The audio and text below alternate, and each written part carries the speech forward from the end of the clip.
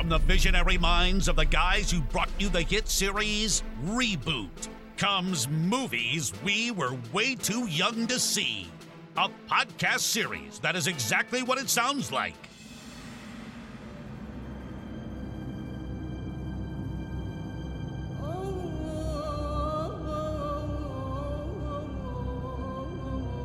Hello everyone, and welcome back to Movies We Were Way Too Young to See.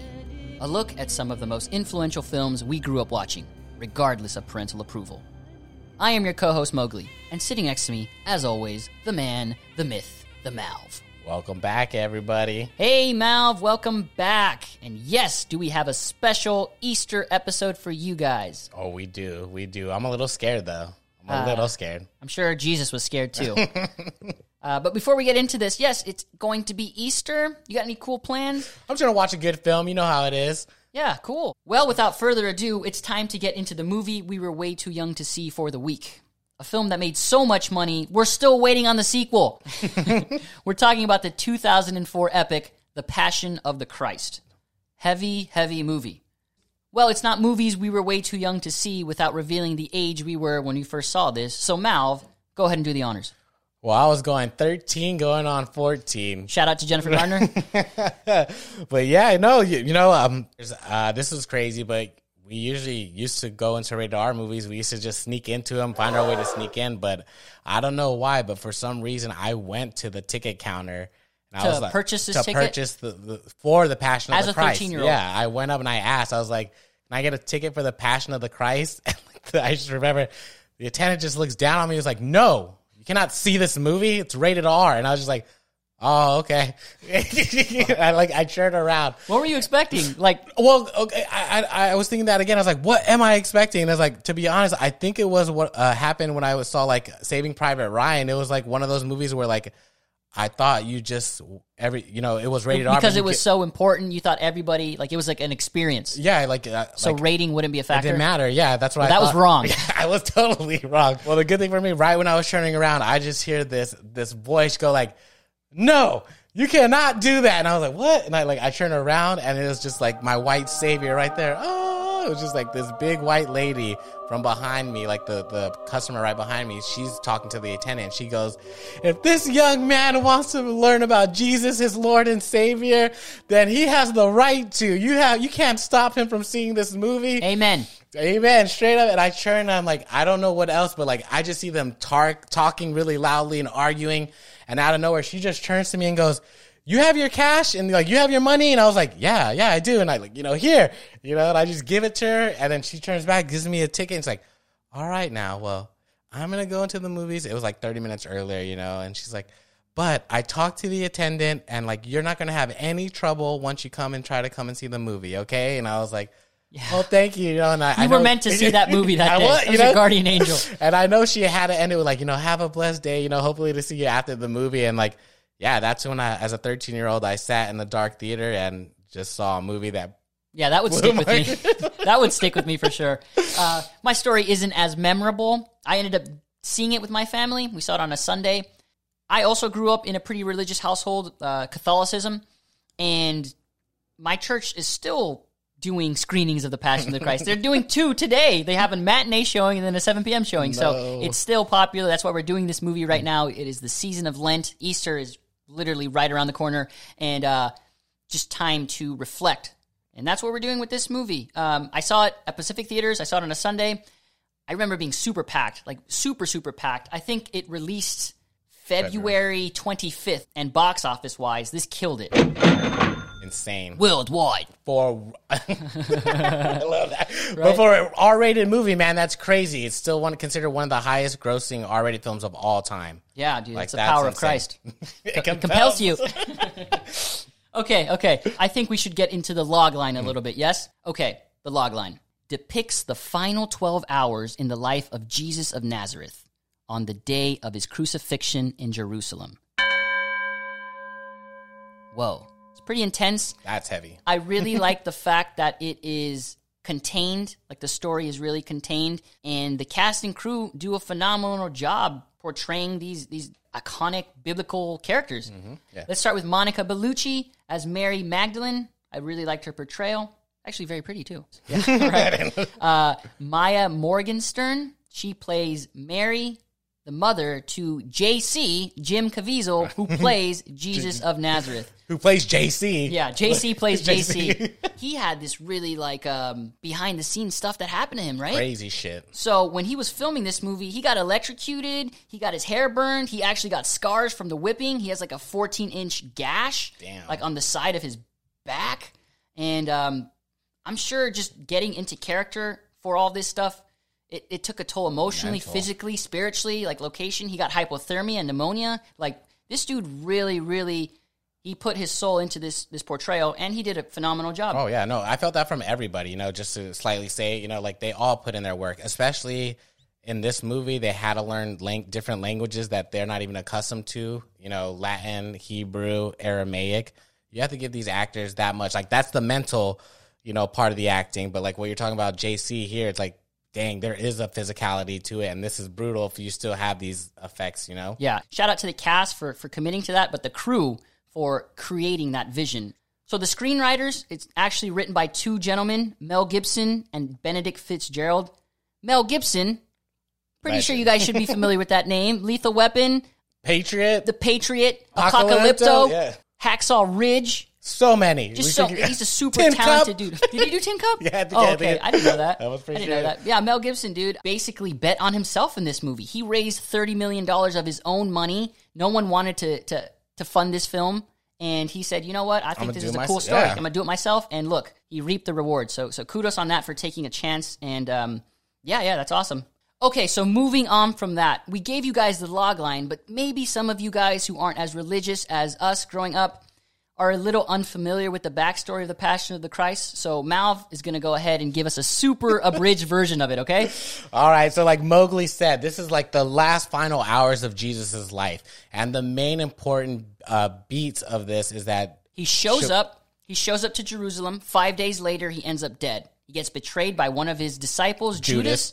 Judas sells him out, and then he gets crucified. Jesus, 3 days later, he ends up coming back from the dead.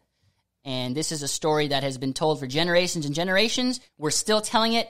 Ultimately, though, for me, I think this is a story about betrayal, about forgiveness, and about consequences. I like that. Yeah. That's totally, That's And definitely all that. What do you think about Mel Gibson's interpretation with this? Okay, I don't know. Well, none of the listeners know, but you know it. This is one of my go-to cry movies. That's crazy you have, I can only watch this movie probably once a year. Good on you, dude. But, it's just that good. Mel Gibson is that master of a filmmaker, and this one shows it, especially it is an adaptation of a story, the greatest story ever told, a story well known, and he adds his own flavor to it, and it's a flavor that we hadn't even seen at the time, especially with these religious films, these faith-based movies. I already hate most of the faith-based movies. I think they're trash, they're horrible, but why do you think so? It's just you don't think the realism, the acting, everything about it is just, it takes you out of immersion? Almost everything those movies do take me out of the immersion, Mel Gibson does the opposite. What he brings out realism, that I would love, agree with that. I would agree with the realism. And that's where I will segue to my favorite first scene, my favorite element actually of the movie, and a real, I never even expected this kind of direction from Mel Gibson. So just in the story, Judas has betrayed Jesus by accepting 20 pieces of silver from the high priests who don't like Jesus and want to get rid of him. But he gets remorseful, at the end, and he sees Jesus get tied up, He sees the consequences of his actions. So growing up, I didn't feel sorry for Judas watching it. Now, though, there is a little bit of empathy because you understand that he did feel sorry. And that's all Mel Gibson, though. It was too late. And no, I love what you said. That's all Mel Gibson. And the one scene I want to say that comes with is the first the real demonic scene with Judas and what is it? What would you call those it? Those kids, those demon children, yeah, right? Those little demon babies. And I'm not gonna lie, let me go on a side quest first. Go ahead. But while I was watching it totally, this scene reminds me of Hercules, of when the first time Pain and Panic turned into their little kid mode. Yes, yes. So this is almost exactly like this, except if it was directed by David Lynch with real actors. The way you're describing it is very accurate. I totally agree. Mel Gibson has a lot of credit for this, but also give a shout out to the actor who played Judas, Luca Leonello. Oh, yeah, He did really solid, too. You have to, too, but one thing I want to say, like, his acting was good because you saw it in the face, you know, you saw that remorse. He was thinking of his betrayal. He's going crazy. These kids are like, you're cursed, little man, you know, like. And then all those other kids at the end, is that in his imagination, though, the herd of kids? Do you think it is? I think, no, some are and some aren't, but I think, like, it's just the power of evil, you know? It got all other little kids in town to, like, push Judah to the edge. I like Judas what you to said the edge. there because that reminds me, it's just the herd mentality, the crowd mentality, and you start with the children, and then you get with the adults and the crucifixion of Jesus later. So that's another element that Gibson explores. No, yeah, just a different level. Judas ends up hanging himself. What did you think of that? Was that justifiable? Oh yeah, I think I think it's hard, especially in film, it's hard to explain your character's inner psyche, you know, or their inner struggle.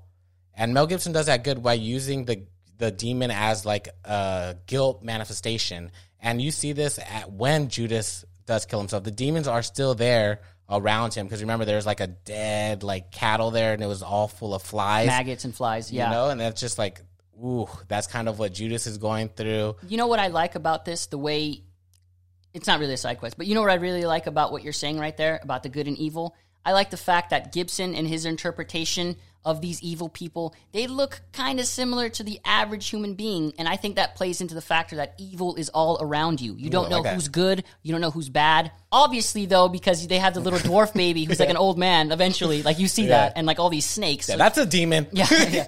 But this is the androgynous kind of non-binary demon. You know what I'm saying? Yeah. It feels realistic in this setting. No, definitely, and you need those things too. Because like what I was saying is like it's hard. You can't just film Judas like staring into the camera, away from the camera, and try to get into his character. Like you got to add certain, you know, surreal, realistic images. You know, like we all go through that. Like if we have a decision to make, and our brains are just running. I'm not saying we see hallucinations, but, you know, maybe some people do, you know, but I like that how we see the consequence. His consequence was killing himself, right? The guilt and the crime was way too much. He couldn't forgive himself, so he ended up taking his own life. Yes.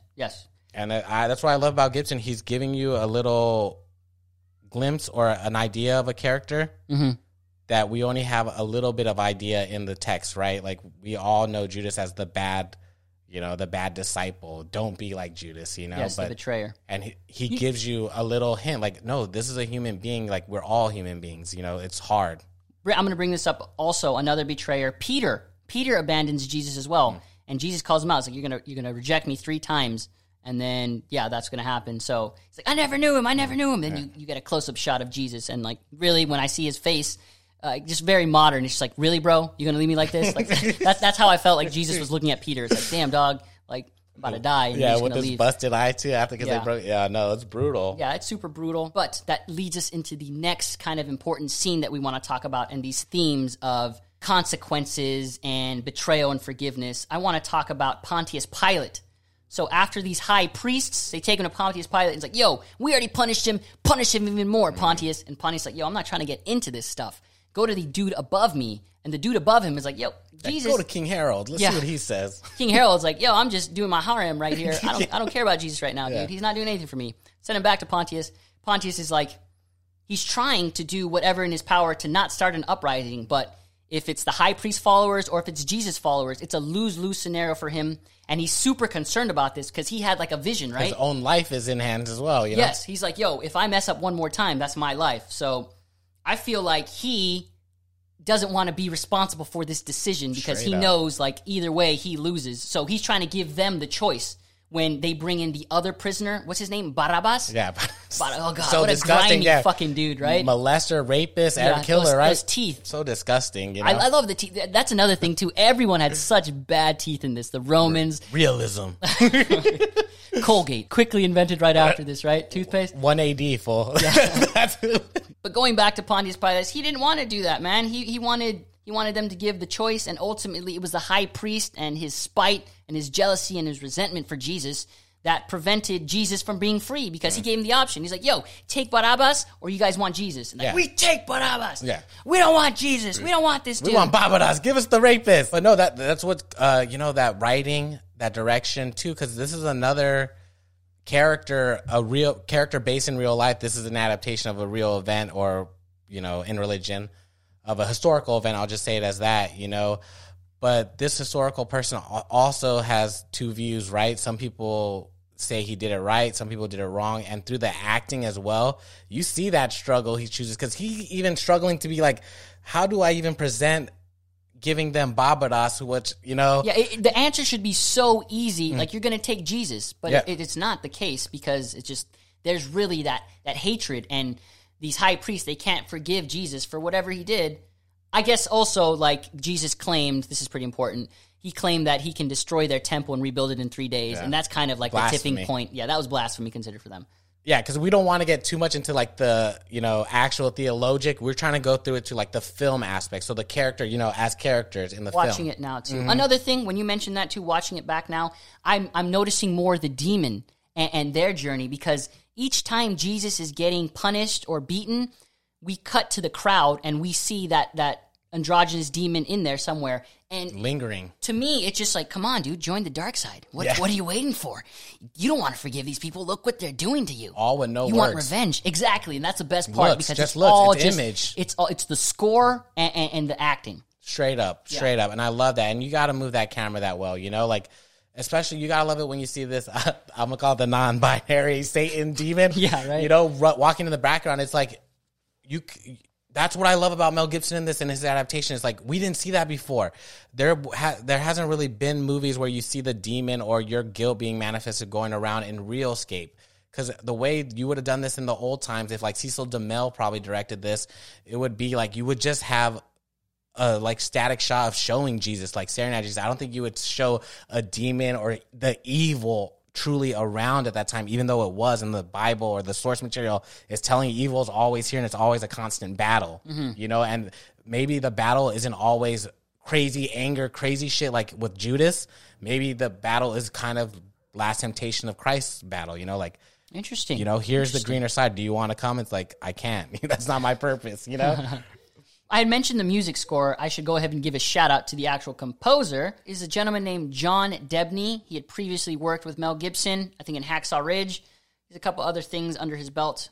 Just wanted to give him a shout out because it really, really added to this film, I think. Like, it brings you to the world. That's all he does. Beautiful, it's but it's a range of emotions, I feel, when I'm listening to this score. Because, yes, it is beautiful, but at the same time, you can see kind of empathy, you can see heartache, you can see, like, anger. It's just a roller coaster of emotions, and good job conveying that. All right, well, let's get to the kind of the final piece that we want to talk about, and that is the crucifixion scene. The climax or of just the like, whole thing. I guess, it's not even the crucifix, it's like the beating, because he gets like beaten with those whips, with those things. Oh my gosh. You get feels like metal pieces in them. When it sticks to his body and it rips out. Yeah. You see the skin and the blood, like, and that water.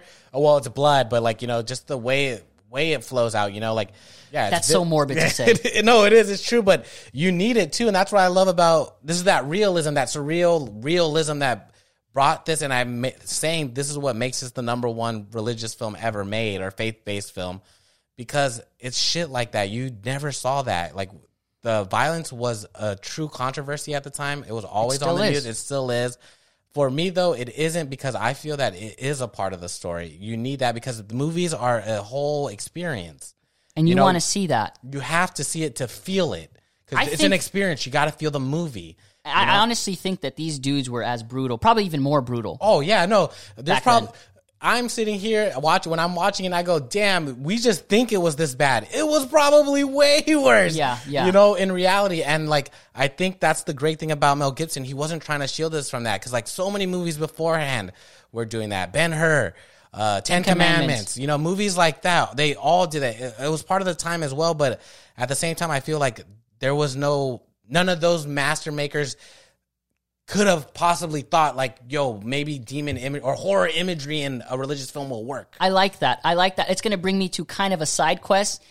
Mel Gibson's interpretation of the Passion of the Christ reminds me of what Christopher Nolan was trying to do with, you know, superhero movies. He's trying to add that realism element. Oh, he did. Well, yeah, he succeeded. They both did, okay, yes, they both did, but I'm just using those as good examples. Like, you remember what happened previously, like Batman 89. Then you get Batman, like, Begins. It's like, oh, yeah, it's like a different element. So, for this, it's like you have Ben-Hur, you have 10 Commandments, then you have the Passion of the Christ. It's like, oh, wow, you can tackle this subject matter in this method. I love your like comparison to Nolan, but that's where it breaks. Like they both started something new, but only people in the superhero genre, I feel, are trying to recopy Nolan's magic. I feel like in faith religious movies in the movie world, even the bootleg ones, I feel like no one really tried to go. Are they scared? They're probably scared of the consequences. They saw what happened. What consequence? You got $370 million, the highest grossing R-rated movie of all time. Like you hear all of these stories, and it happened in Passion of the Christ. It happened in Poltergeist. It happens in all of these supernatural movies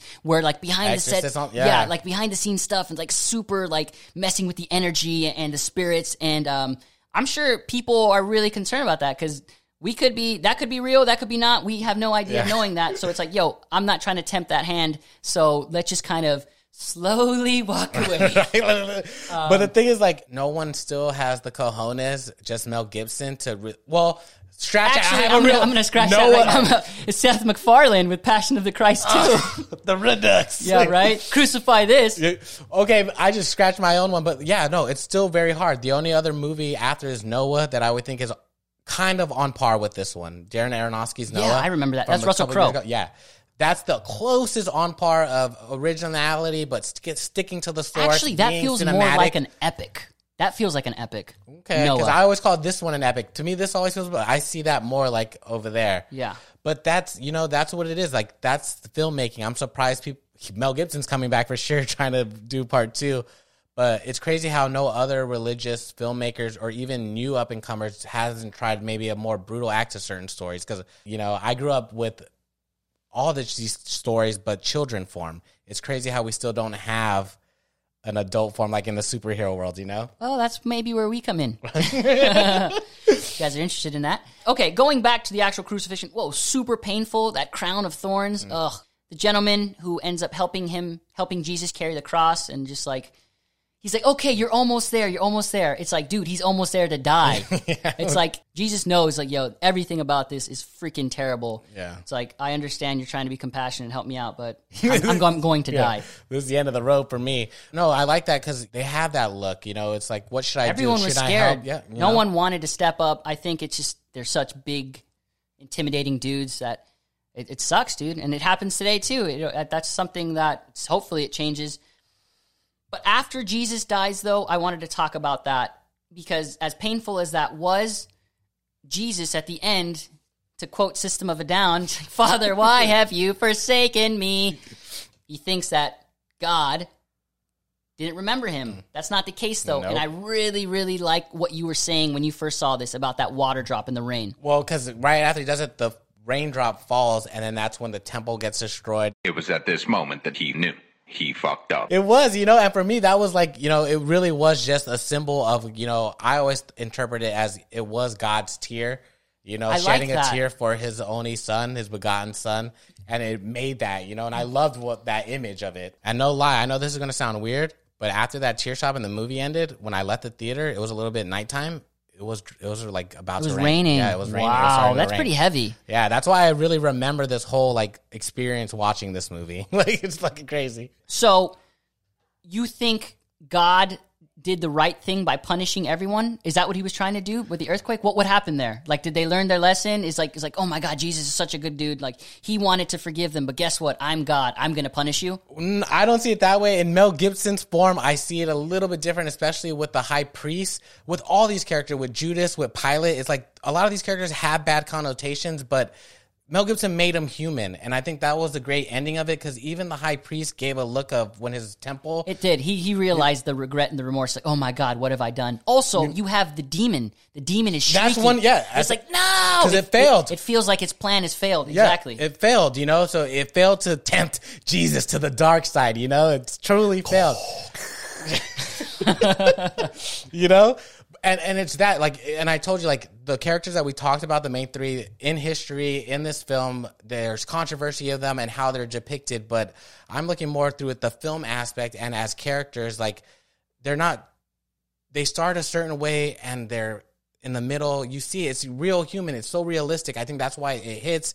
That's why so many people saw this movie, continue to see it. That's why church congregations are still having screenings. Yes, like dude. He just gave an element. It's like you kind of relate to, like, oh my God, you finally see what you've read. Like they are human, you know, like I could put a face to what I read, like, oh shit, like maybe, you know, Judas is a horrible person for betraying, but we never saw that, well, maybe there was a lot of guilt to what he did, you know?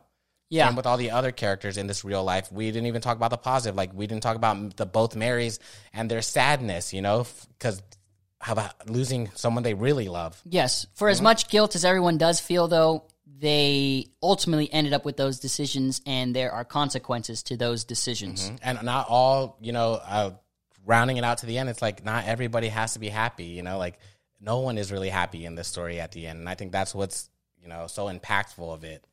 Yes, well, the film ends with the tomb opening up, and we see Jesus, like, he gets his hands and his feet nailed to the cross. So we see Jesus get up, resurrect, and then his hand still has the hole from the nail, and he just walks out of the cave, and then the film ends with the credits. So pretty powerful ending.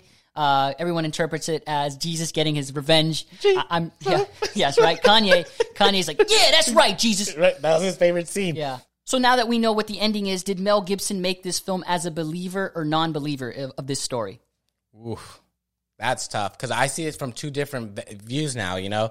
As a kid, I saw it as a pure believer, you know. I would blind faith. I didn't have my own, you know, thought process to it. I was using the source material. But now, as more as an adult and especially a filmmaker, yeah, I would say so. I think so, too. I think ultimately, yeah, he wanted to inspire hope, and the fact that... And it wasn't too preachy. Like, you know, that's what my other stuff with the other faith-based films, it's like, you don't have to preach to be preach. You don't have to be preachy to preach. You don't have to shove it down people's throats in order for them to understand it. Mm-hmm. Perfect. Okay. Way better. Okay, cool. Yeah, I guess, and then... You know, straight up. No, perfect. You said it right. That's exactly how I feel about it. Yeah. Cool, and that's what it is. I guess the final thing we're going to talk about is just how we saw the film then versus rewatching it now, a bit more mature. I'm sure you watch it more with a filmmaker's eye now as well, yes? Yeah. So I just wanted to, you know, appreciate the score, the subtitles. You know, that's 3 different languages, and the commitment from everyone, you know, the dedication. Every department. Yes, super, super immersive, and that's what I appreciate more. The story is still as impactful, but yes, as a filmmaker, it's like, whoa, congratulations, you made a film that stood the test of time, and it's still really good. Anything else you want to add, Malv? From filmmaker's view, I would love this. We need more great adaptations of stories a lot of people in the world You know. Want another Mel Gibson story. So what other Mel Gibson Bible story do you want to see him do? Adam and Eve? You want to see Noah? Well, I heard... You want to see David and doing Goliath? part 2. He said he was going to do part 2, and I heard... I actually have a script written of what I want to do, and it's The Fall. And he said that his next film is going to maybe deal with elements of Lucifer's fall. And like, I have a story print of what I want. That's what I would do. Nice. And I think that's a story that you got to really mention to the audience. Yeah, we got an actual religious studies major right here. So this dude, we're getting some pretty premium knowledge right now. Film and religion, you know? And yes. That's one of the ones I want to do. As a great director, you have to do at least one religious film or sci-fi one, you know? So. I like it. Or like a supernatural element, right? Yeah. Yeah. Okay, cool. Well, that's going to conclude today's episode of Movies We Were Way Too Young to See. You can always catch Passion of the Christ this time of the year. If you want to see how accurate it holds up to the text, you know, you can always go online, read the Bible, or you can go to a hotel room, open a couple drawers, and, you know, you'll find a Bible there. Then you'll compare side by side or something like that. But no, all jokes aside, normally our shows are not this intense and serious in discussion. We like to have a bit more fun, but we wanted to show our respect to this subject matter, this story. The film itself.